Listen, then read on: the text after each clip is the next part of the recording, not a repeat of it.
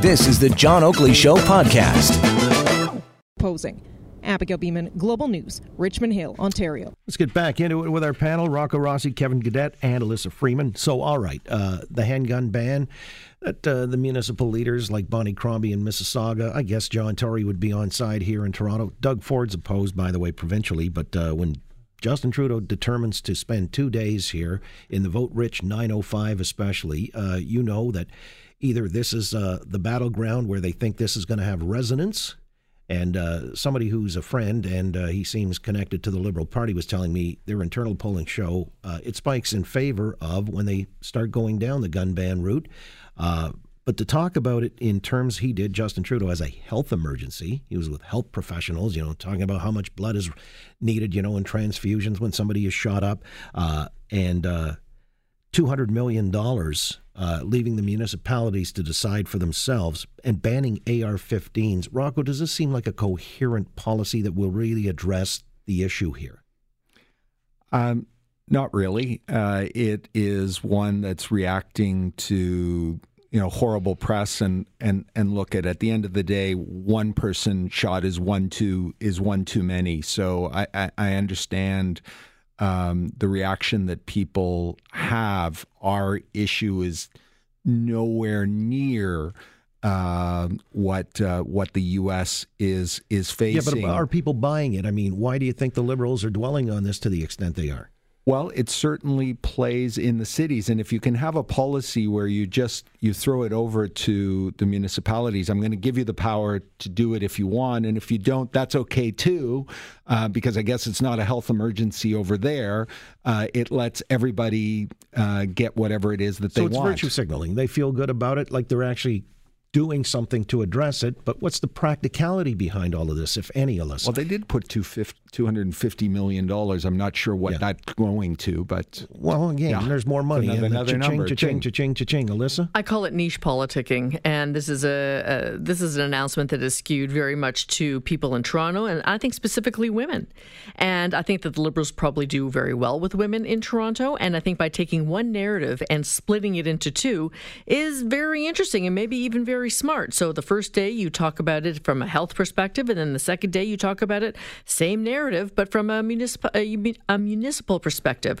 So based on that, I call it niche politicking because it's obviously speaking very, very directly to the population here. And I think that this is something that women and moms that would be very happy to hear about. And if they are sitting on the fence as to who they're going to vote for, maybe this very, very hard narrative push will push them over to Liberal. Well, it may be the reason that they are driving home this point, because apparently, according to Daryl Bricker with Ipsos in a poll conducted exclusively for Global News, Conservatives and the Liberals are doing, quote, equally well with women. The Liberals at 34% among women and men, Conservatives 34% women, 40% among men, and the gender gap, according to Bricker, is actually hurting the Liberal Party, and that's with men. But on this point, so again, are we just being fed, pie in the sky here, or is there anything practical to what they're offering as a solution for the gun and gang problem if, we see it plaguing the GTA? How do you see it, Kevin? I think it's bumper sticker politics, and it's unfortunate that the media and the public don't push back hard enough on this type of thing. There were literally 0 people killed with long guns, so-called assault rifles, last year in Toronto. 0. The federal Liberal government is promising to spend more money on a camping grant. They're going to spend more money on the camping grant than they are on the guns and gangs policy. More money. There's $256 million in the camping grant and less than $250, I believe, in the guns and gangs.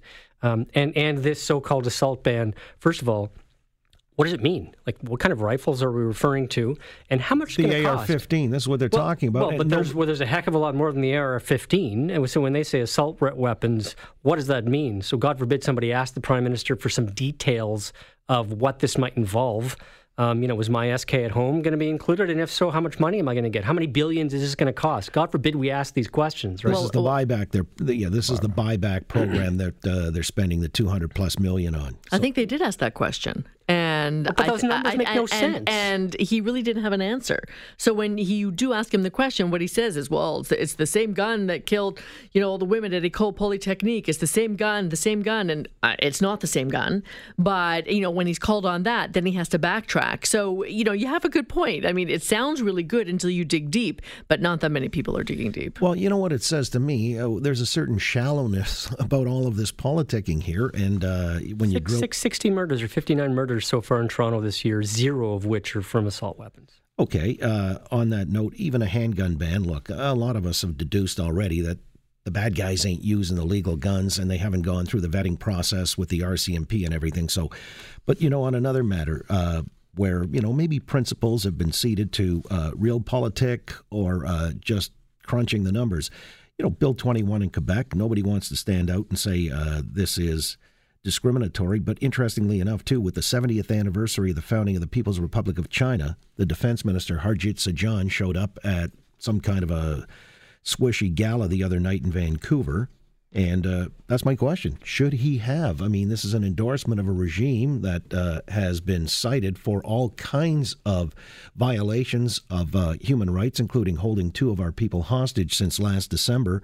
Is this a case of betraying principles, or is there some real consideration? China's a big trading partner, and, maybe we've got to maintain ties for the sake of ameliorating the situation. Rocco, what do you say?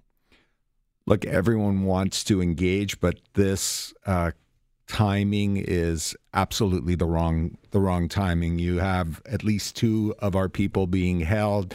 You have a country that's frozen purchases of our soybeans, of our pork, that we're being caught in the backwash, and we shouldn't be seen to be acting like puppies showing up at events.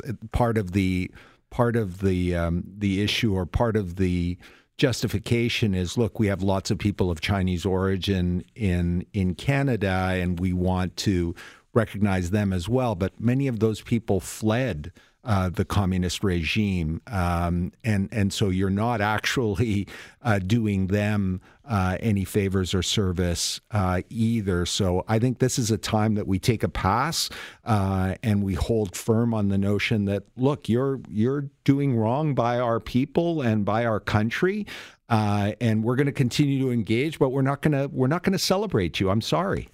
All right. Well, and then they had the flag raising at Nathan Phillips Square yesterday, and the mayor recused himself. He didn't show up. There were protesters who were drowned out, I guess, by pro-Beijing people on drums and cymbals and things. But Kevin, to that point, I mean, there are these serious considerations. Sometimes, you get into an ethical dilemma of sorts, even with, the light armored vehicles manufactured in London, $15 billion contract with the Saudi regime.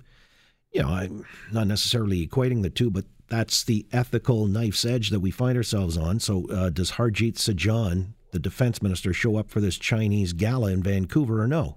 Hell no. Except, of course, that the prime minister, before he was prime minister, was asked what his favorite country was, and he said China. So he sent an important cultural signal to his future cabinet that he loves those guys. Well, the basic dictatorship is what he admired. Yeah. Oh, my God, right? Okay. Well, no, that's what he said. He explained, because they get to do what they want and they make the decisions they want. And right. Oh, my God, did you unpack what he works. just said? Yeah. So it's no surprise to me that he would go. All right, but you're saying that's a betrayal of true Canadian values and principles?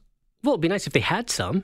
Oh, okay. Yeah, but maybe there was another reason. Yeah, what would that be? Well, we have 2 Canadians that are being held in captivity in China, and perhaps they felt that this was a great way to have a bit of a side conversation. I have to think that there had to be a reason for them to do this, to have this backlash that we are now heaping upon them. But I think that there was some other reason why he was sent there. Maybe it was directed by Chrystia Freeland, maybe not, who knows. But I think that there were some back conversations that needed to be had, and they were on our soil, and they wanted to take advantage of it. Unless you send somebody of lower profile, and that kind of accomplishes both things, that you're still having a presence, but it's not of a high-profile cabinet minister. Thanks for listening to the John Oakley Show podcast. Be sure to rate, review, and subscribe for free at Apple Podcasts, Google Podcasts, and anywhere else you get your on-demand audio.